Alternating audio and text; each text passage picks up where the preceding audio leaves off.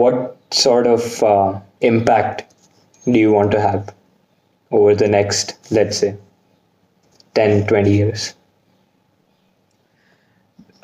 So Not on the world, but sort of in general, with your life, with anyone.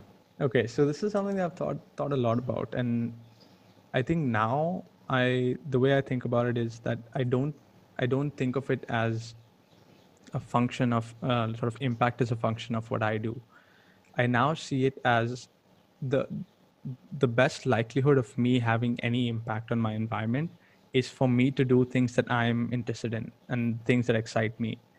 So I don't even think of it that way anymore. The way I think of it now is if I just allow myself the creative freedom to do what excites me, somehow or the other, I will have positive impact in the ecosystem or the world around me.